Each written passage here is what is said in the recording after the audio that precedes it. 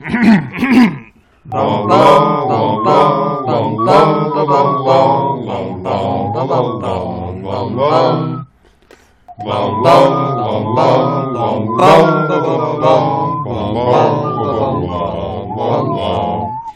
back to our podcast within a podcast, pottering around the feral magic car of Mangum Reads. We are three muggles who are at least smart enough to leave the spiders be. My name is Sarah. I am joined, as always, by my co-hosts, BJ and Spencer. How are y'all doing? I think that's probably the nicest thing you said about me, that I won't actively walk into spider webs.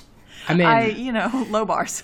I was going to say, I do kind of keep spiders as pets because they do really minimize the amount of other things that are wandering around in my house without me having to... Oh God, you're Hagrid. You're Hagrid. Now I finally understand. Well, now we know what the problem with the Forbidden Forest is there's no apex predator above the spiders.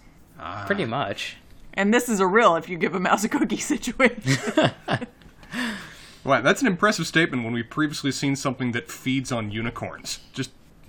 We have seen a variety of impressive creatures in the Forbidden Forest already, but spiders take the cake. Do you remember what fed on unicorns? Because... Voldemort-possessed kind of professor thing. Yeah, I mean, humans Not are... native to the Forbidden Forest. It was hanging out. Do we ever confirm that Voldemort is not native to the Forbidden Forest? Yeah, he comes from an orphanage in London. Okay. Now, where he was before then, meh. Something dropped him off. Maybe Actually, it was a giant we do know spider. where that was. Wait. No, don't just forget that. Wait. I just heard about a character that just came from an orphanage in London. Yeah, we'll get there. Was it Little Timmy? No, it's in this damn book. Oh, actually, his name is Tom or Tim Riddle? Tom. Okay, and his middle name totally has a V in it. So... Yep. All right. We'll see. Okay. Let's get to the actual text now, before my mind gets more blown. All right, so we are in chapter 15, called Aragog. Which is unfortunately not an anagram of any sort. As you have researched extensively, I'm sure, BJ. I did my best. So we have a couple of segments that we do. We have a rapid-fire recap. We have BJ's Wizard Wheezes, which does not include anagrams. In this segment. We have Newbie's Notes from Spencer, who is actively recovering as we speak now. And then we have House Points, and then we have questions. I think I'm mostly recovering from it. It was finally you that spoiled something. Previously, you've been so good. It's been BJ that's been constantly flirting with those things. Well, just wait until the end of the book, Spencer. We'll find out. We have 2 or 3 chapters, so it's not that long. It's not a long forecast. I'm looking at this and seeing we got 74% left. I was reassured. We got 5 or 6 chapters. But I remembered the prior book and no, that might just be 1. No, I think it's 2 chapters, maybe 3. But we are very, very close. She loves to pile it into the end. Mm-hmm. Are we ready for the recap? Let's do it. I have found my giant novelty stopwatch. Excellent. And I think... do you have a bet for what this one's going to take? I am 99% positive that I can do this under 2 minutes. Okay. All right. Well, house points are on the line. Let's see what you can do. All right. So Dumbledore is gone. No one's allowed to see the petrified people. It's all feeling a little off the rails. And to top it all off, Harry and Ron can't find any spiders to follow. Sidebar, Malfoy is still being an ass. The only sort of bright side is that the fact that Hermione was attacked seems to have sort of let Harry off the hook for being the heir of Slytherin. And then finally, Harry and Ron catch sight of some spiders in herbology going nowhere other than the Forbidden Forest. Infuriatingly, Lockhart seems to think everything is going to be okay, what with Hagrid being caught and sent to Azkaban. So Harry and Ron are following the spiders to night. They take off with the invisibility cloak and head to Hagrid's hut to pick up Fang, and they just catch a trickle of spiders heading into the forest that they take off after. They go deeper and deeper into the forest, into a hollow, where they start to hear something big moving around. Lo and behold, it's the flying Ford Anglia gone feral in the wilderness. But then they're picked up by giant spiders. In fact, they're surrounded by giant spiders who call to Aragog. And it turns out that this was Hagrid's spider who's been living in the forest and is super happy to kill any human not Hagrid. Harry desperately tells him about Hagrid being taken and accused of having a monster. Aragog tells them that the powers that be thought he was the monster who killed the girl in the bathroom, Hagrid protected him, and that the monster currently lives in the castles and is something that spiders are terrified of. Having got the story, Harry and Ron try to go. Aragog is unwilling to let them not be food, and Mr. Weasley's car comes to the rescue. It trundles in, knocking spiders out of the way. Harry, Ron, and Fang dive in, and all the spiders scatter as they hightail it out of there. Back at Hagrid's hut, both Fang and the car have had enough. Harry and Ron make it back to Gryffindor Common Room pretty disheartened, until Harry realizes the one piece of useful information they did get. The girl who died was in a bathroom, and maybe she never left. Impressive. Where'd I end up, Spencer? Sorry, totally on mute. You saved 10 seconds at the end. We'll credit those to Ravenclaw. Perfect. So it's a good thing that his dad's car wasn't a convertible. Oh, God, yeah. Oh, my gosh. Good call. Because then it would have been a spider, too. Whew. Yeah. Okay, all right. Outside of that piece really of bad information, puns. BJ, what do you have? So I us? actually did have a complaint, because every so often I do read for more than just content, which is the first paragraph of this chapter is 2 sentences. Okay. And I didn't count the clauses, but Sarah, I feel like you should, and be amused. I am turning to it now. The other thing that I wanted to comment on is it's not often in books that I come across words that I am very unfamiliar with. Okay. And there was one in this chapter, and I really like when there are very specific words in English that describe something very specific and very well, which is mullioned windows. Yeah. I breezed over that where I really should have looked. I have no idea what that means. It's basically the vertical element that forms a separation between units of a window. Okay. So like the little piece of wood, maybe? Yeah, like usually pieces of wood or sometimes a column or something like that. It varies, but basically all windows that have vertical patterns that are separating the panes, as far as I can tell, would be a mullioned window. Interesting. Okay. And apparently it comes from basically back in the day when you couldn't make very, very large panes and you needed to do a good job of holding them up or they would not hold up. It was more structural support, whereas now it's probably much more of an aesthetic thing. Sure. Makes sense. That is super interesting. I would like to go back to your first point, BJ, because you have pointed something out to me that I will now never be able to unsee. You're welcome. So I would like to, we are in sort of auditory medium, so I will read these. This is a 2-sentence chapter, as you said. I would first like to point out that any consecutive 2 sentences that have semicolons in them, that's unnecessary.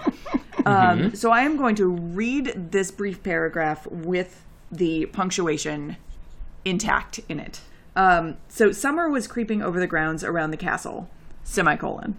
Sky and lake alike turned periwinkle blue, and flowers large as cabbages burst into bloom in the greenhouses, period. But with no Hagrid visible from the castle windows, comma, striding the grounds with Fang at his heels, comma, the scene didn't look right to Harry, semicolon. No better, comma, in fact, comma, than the inside of the castle, comma, where things were so horribly wrong, period. This is a disaster.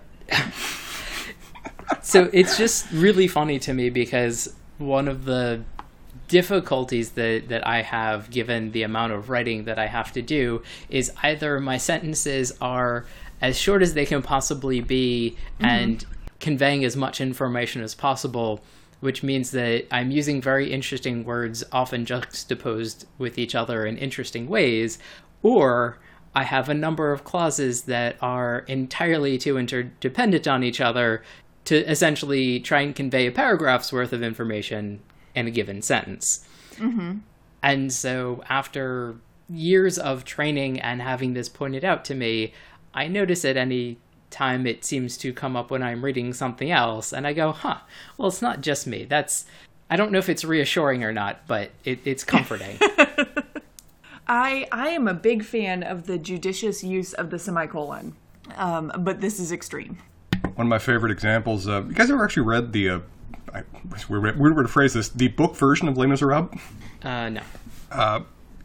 Classic work of literature. At one point in there is an 800-plus word sentence that just makes liberal use of semicolons to just find a way to keep going. Respect. I suppose he pulls it off well enough, but there's a certain point of where is this the writing equivalent of doing tricks? Are you trying to show off your ability to stretch this? I mean, like, I think recently writers are actually competing with each other, because I think there was a book that came out not long ago that had like a 13,000 word sentence. It's like, you've made your book around this purpose. I mean, but is it a reasonable sentence, or is it... I have not read it. Because, I mean, I think there are books that just don't have punctuation, and that's like a style. I mean, you could technically view the Bible that way, but I still don't think it's a particularly valid comment to make. I like to take breaths. I need periods. It serves a useful purpose. Well, Maybe. the semicolon should keep you going with a few half breaths here and there. I don't know how to breathe during it. I'm not well trained. Have either of you read, have you heard about the 50,000 word novel called Gatsby that is the novel without the letter E? I have heard about it. No. It seems like, well, maybe the lesser of two evils compared to its greater version. All right. Hot take. Yeah. So Let's get this back on the rails. So BJ, you got before more it content for comes us? completely back on the rails, I do want to ask you guys, are you familiar with the comedian Victor Borga? No, I'm not. No. Highly recommend. You can find his stuff on YouTube and stuff like that. He's a pianist that is also a humorist. Not quite the comedy that we have in Mangum Laughs, but still I would say very funny. He does have a bit where he puts noises to punctuation. Okay. And reads things. And I can't remember. I think this is also coupled with what he calls inflationary reading, where he basically adds one to any piece of a word that is a number. Like forethought would be five thought. Okay. It's quite humorous and a lot of fun. But this is sort of what your recitation of these two sentences that had as much punctuation as maybe they needed, but probably different punctuation if one were to edit them. Sure. Well, it felt... I suppose the most generous reading of it is it had the sort of floaty, airy quality of a late spring evening. With a reasonable amount of gin. Yes. Yeah, so I don't know. It seemed fine. I'm coming around on this. Well, I think that's it for my wheezing. Are there any notes from the newbie? Yeah, I got a few. Chapter with giant spiders. Yes, I have comments. Point number one. Again, Malfoy is just evil. Like, there's bad people in this book, and they're almost, like, comically bad. The Dursleys, of course. Malfoy wants fellow people around him dead. Still not as bad as Percy. Full of the hot takes tonight. Again, he just very casually says how disappointed he is that Hermione's not dead. What did she actually do to him? Remind me. Other than just point out that he's a moron. I mean... Is that enough to earn a death sentence in Malfoy's mind? I believe it's the fact of her existence that annoys him more than anything. Mostly, but honestly, like... Can you imagine if Hermione asked Ron to turn in a homework assignment while she was laid up in the hospital and he didn't? What sorts of evil she would wish on him? Probably not death. Maybe expulsion, which evil. is clearly worse. It's worse. In her mind, yes.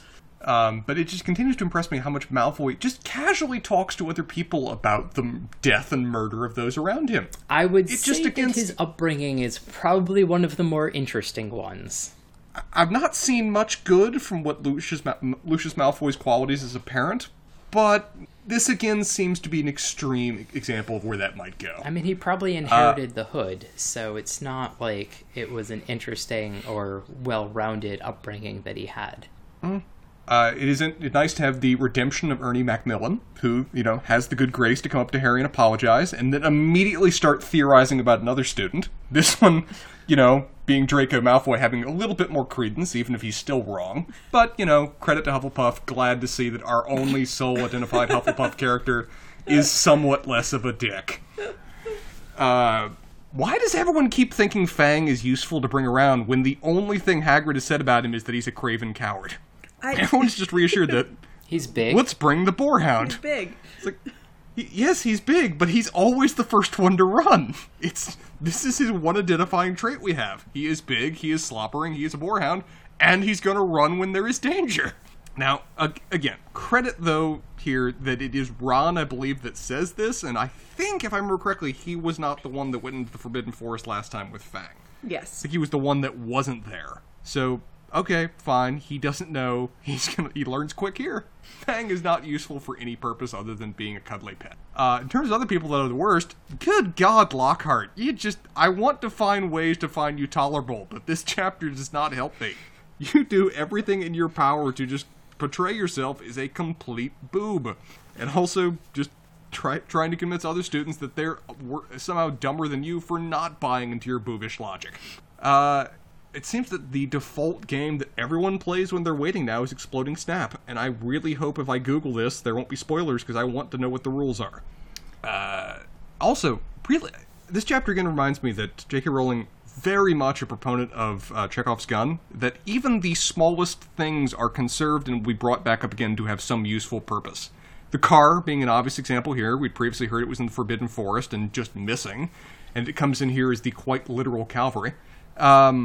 But also, the treacle toffee now has a useful purpose in getting things, well, creatures in this case, to shut up with its ability to just seal jaws. So, Spencer, would you like us to send you some treacle toffee? I have no idea really what it is. Treacle's essentially molasses. Okay. I was kind of picturing it as being like a thick caramel kind of thing to chew on. Well, I meant more so we don't have a visitation from your own boarhound. You know, this may be a useful idea, PJ. We shall try this. Again, the car as cavalry is just really cute. The fact that it acts like a dog around Ron is really cute.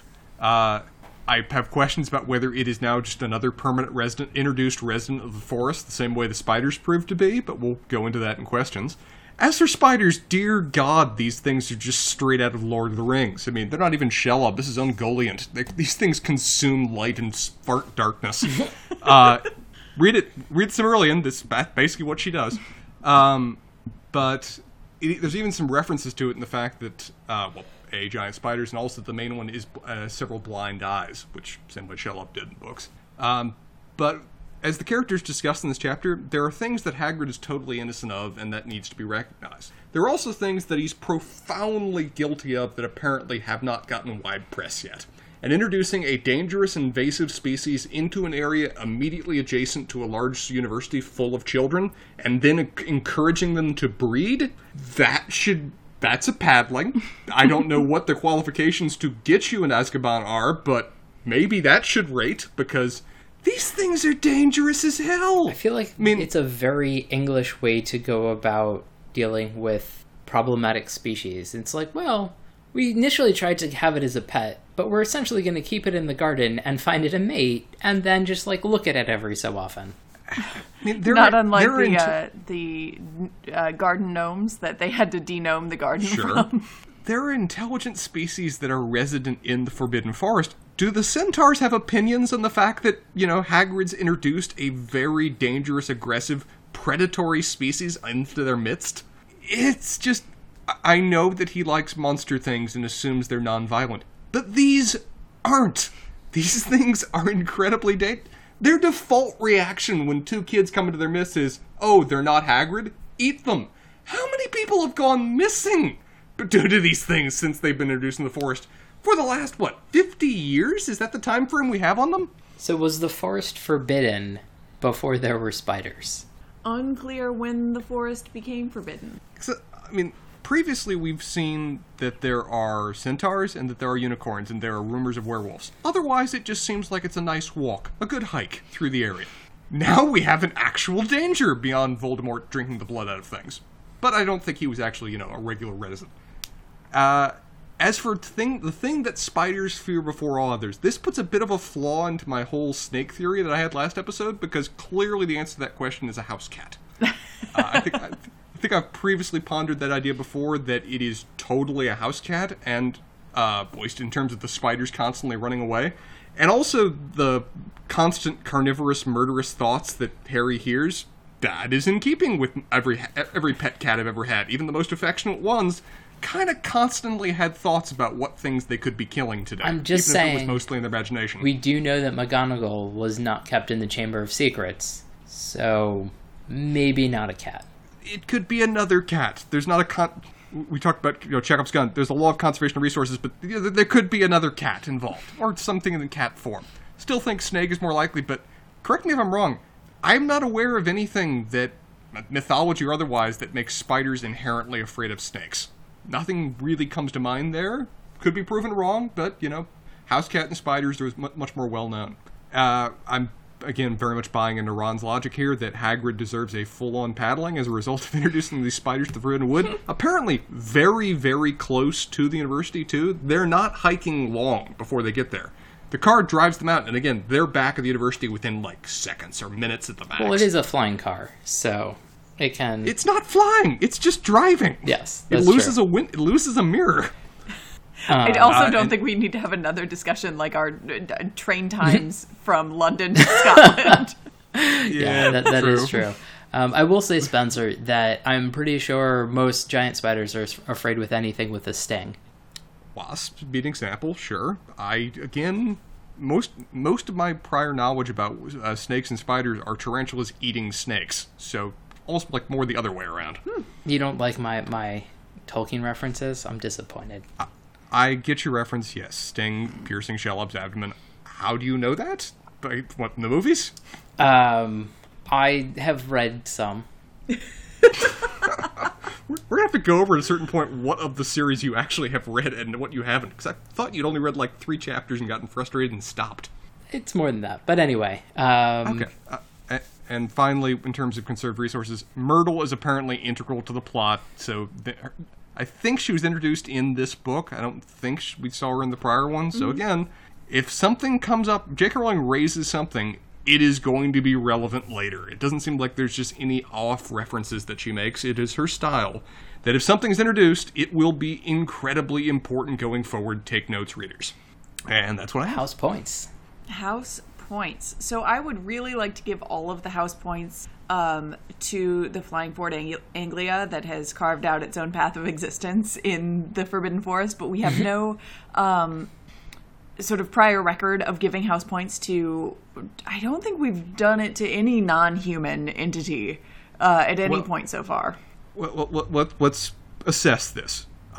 Is it alive? I think you have to be alive to get house points. Would we deem this a living creature? I feel like saying that it's not alive is somewhat problematic in this universe. Yeah, but there's an interesting divide of where we've seen a lot of objects that are animated due to magic. Yeah. Are they all alive? Are they wizards just constantly making life as they go? Is our nature of just practicing spells? It's life, Jim, but not as we know it. Thank you, Star Trek. So what I will say is, it's the original version of a Tesla. Well, I'm not willing to say that Teslas are alive, so... I think the car gets it, just because who else are you going to pick for this chapter? I think... Yeah, we've had, people who come out fine. I think that Ron's suspicion of going on this mission in the first place was borne out in where we ended up. But real heroes, few and far between in this chapter. I would say somebody that had a off-screen and way before this chapter started success would be Hagrid. We're not giving him points for this. We're not. I'm just saying. When you actively endanger someone, in fact your friends, you are disqualified from the house points race. BJ, if you're correct, essentially if a first year successfully pulls off some curse that turns a fellow classmate into a snuff box, they're going to get punished. They're not going to get rewarded, even though that was an impressive display of magic work. I'm just saying. There are basic rules here. So I understand that there are basic rules, but I'm just saying that, if Hagrid isn't doing these things on purpose, then he's an idiot. More of a failure than I think would be reasonable for his long tenure at Hogwarts. I think he likes a little danger in other people's lives. Well, yeah, we've got a lot of evidence for that now. Certainly given how he runs his own life. One person to mention who, just from his perspective, had a very nice day. Snape got a lot of compliments, from a Snape perspective, it was all just coming up rosy for him. Kids talking about how he should be the headmaster, no one there to second guess him. But he did have to be around kids while shepherding them to the next class, which is clearly like the low point of probably his entire tenure at Hogwarts. Yeah, he really resents having to do sort of duties that are unassociated with actual teaching. I mean, that's even a stretch to say he particularly enjoys the process of teaching. He doesn't. Okay, first question that my first question then on questions that we grill you with. What does Snape actually enjoy? What makes his life better? I will answer that as soon as we award a House Points loser. Gotta do that first. Which, I think that to our earlier point, like, nobody had very few people had a great day here. We dealt with spiders. Mm-hmm. I think Ron might be the loser of this chapter because he seems almost as afraid of spiders as Spencer is. That would be my intuition. Like, this was just a really rough evening. Is there a justification, sorry, to go back briefly to Winter, to give Aragog the winning title? Because it seems like he's been doing pretty well for 50 years. Well, he didn't get what his aims were in this chapter, which was to kill and feed these non-Hagrid humans to his spider brethren. That valid point. We have to confine ourselves to this chapter, and from that perspective, he had a nap interrupted, and that's just rude. Yeah. And his spider wife. And spider babies. He's also apparently a spider widower, too. Yeah. Okay, but Ron, loser? I think Ron is a fine loser for this chapter. I mean, I feel like a good fallback is always Ron for a loser in a chapter. Another fallback could be Fang himself. He got locked in a room for, like, how long that he's just been locked in the house? And then he gets out and has to go deal with spiders. Not great. He just wanted to walk. He just wanted to walk. He did have excellent self-preservation. Sort of got to ride in the backseat of a car. So. And dogs do love riding in cars. Okay, I think we've agreed on Ron. All then right. That works. So questions. What makes Snape happy? Is there anything? There's a flower that he likes. Yeah, and more discussion of that is in fact spoiler related. But really, there is a central point of this plot driven based on what Snape enjoys. There is a major point of this plot driven on what Snape enjoys. Man, you guys have given me so many suggestions. This series is just going to take a straight L turn here in a second. I mean, it gets weird. He just likes flowers. It's fine. Especially green ones. What are you talking about? Don't worry about it, Spencer. We'll get there. BJ, your turn. I have a question that is not particularly answerable, but I'm going to ask it anyway, which is, in the course of Hogwarts, has there been a relatively even distribution of the House of the Headmaster? Because it kind of seems like a lot of the governors may be in Slytherin because they have money and they're evil, whereas a lot of the headmasters seem to be of Gryffindor because that makes it way more entertaining for the story. Yeah, I am sure that there's a list of this online somewhere. I don't know. I think it's been relatively even. I know that we've had Gryffindor headmasters, as you point out, but we have also definitely had Slytherin headmasters. Yeah, it seems like one of the early ones, and I confess I did look up things online, and then asked a question. Yeah, I asked the question knowing that there isn't information because I had the question and I felt like I should ask it even though I know that there isn't an answer, which is very funny to me because there's very little information on past headmasters in canon in terms of like who they were and what house they were of. Mm-hmm. There was at least one Slytherin of the Black family. Who we learn about later, yes. Yes. And there are a bunch of other names, and they're not all super helpful in terms of like defining who and what things are. So yeah, that's my question and the answer that goes along with it, which is a little bit disappointing. Thanks for that, BJ. Well, I've got a natural follow-up from there, kind of based on how the professors work, is there a designated seniority at Hogwarts? Because it seems like McGonagall's immediately taking over after Dumbledore without any degree of, like, vote or transition. It's just like, it's assumed she's next. Yeah, part of her title is actually Deputy Headmistress. Oh, didn't realize. Mm-hmm. Okay, so she has an official designation when it comes there. Okay. Yeah, kind of where it comes after that, it's a little unclear. I mean, obviously Snape is high up in the hierarchy, but that transition at least is official. Now, what house is Dumbledore officially part of? Is he a part of house? I mean, he was a Gryffindor, but he is not, like, specifically associated with the house. I mean, it's not like he gives them points for random things anymore, so clearly he is unbiased. No. Well, I can see then why other houses may be a little bit bitter about a bit of over Gryffindor representation if both the headmaster and the deputy headmaster are from the same house. Yeah. I think it might have to do with how long people have been there and how much they participate in the administration, because I think that a lot of the other professors are younger. Yeah, that's certainly true. I mean, I think Professor Flitwick is maybe a little younger than... I would say that Professor Flitwick is probably a little younger than Professor McGonagall, but maybe a little older than Snape. Mm-hmm. But Flitwick has always seemed to me to have his own kind of thing going on. Yeah, it seems like that of the various professors, the only one that really gives a damn about administration is McGonagall. Mm-hmm. So she just kind of naturally falls in that position. It's not like Snape would really want to do the job if he ever got the job. He would like the title, though. That seems okay. He'd love the respect. But the actual work, the process of, caring for people around him, doesn't seem in character. So I have a fun follow-up to that, which I'm pretty sure there also aren't good answers to. How many professors are in Hogwarts? I don't know, a lot. Come on, there's got to be an answer to that question. Okay, so let's go through what we know, right? Yep. So based on the classes they're in now, we know, like, full professors, we have McGonagall in Transfiguration, Snape in Potions, Professor Sprout in Herbology, Flitwick in Charms. History. Professor Binns in History, Madam Hooch is doing the Quidditch lessons. And Hooch and is those crazy. Those are the kind of the classes that they're in right now, right? Yep.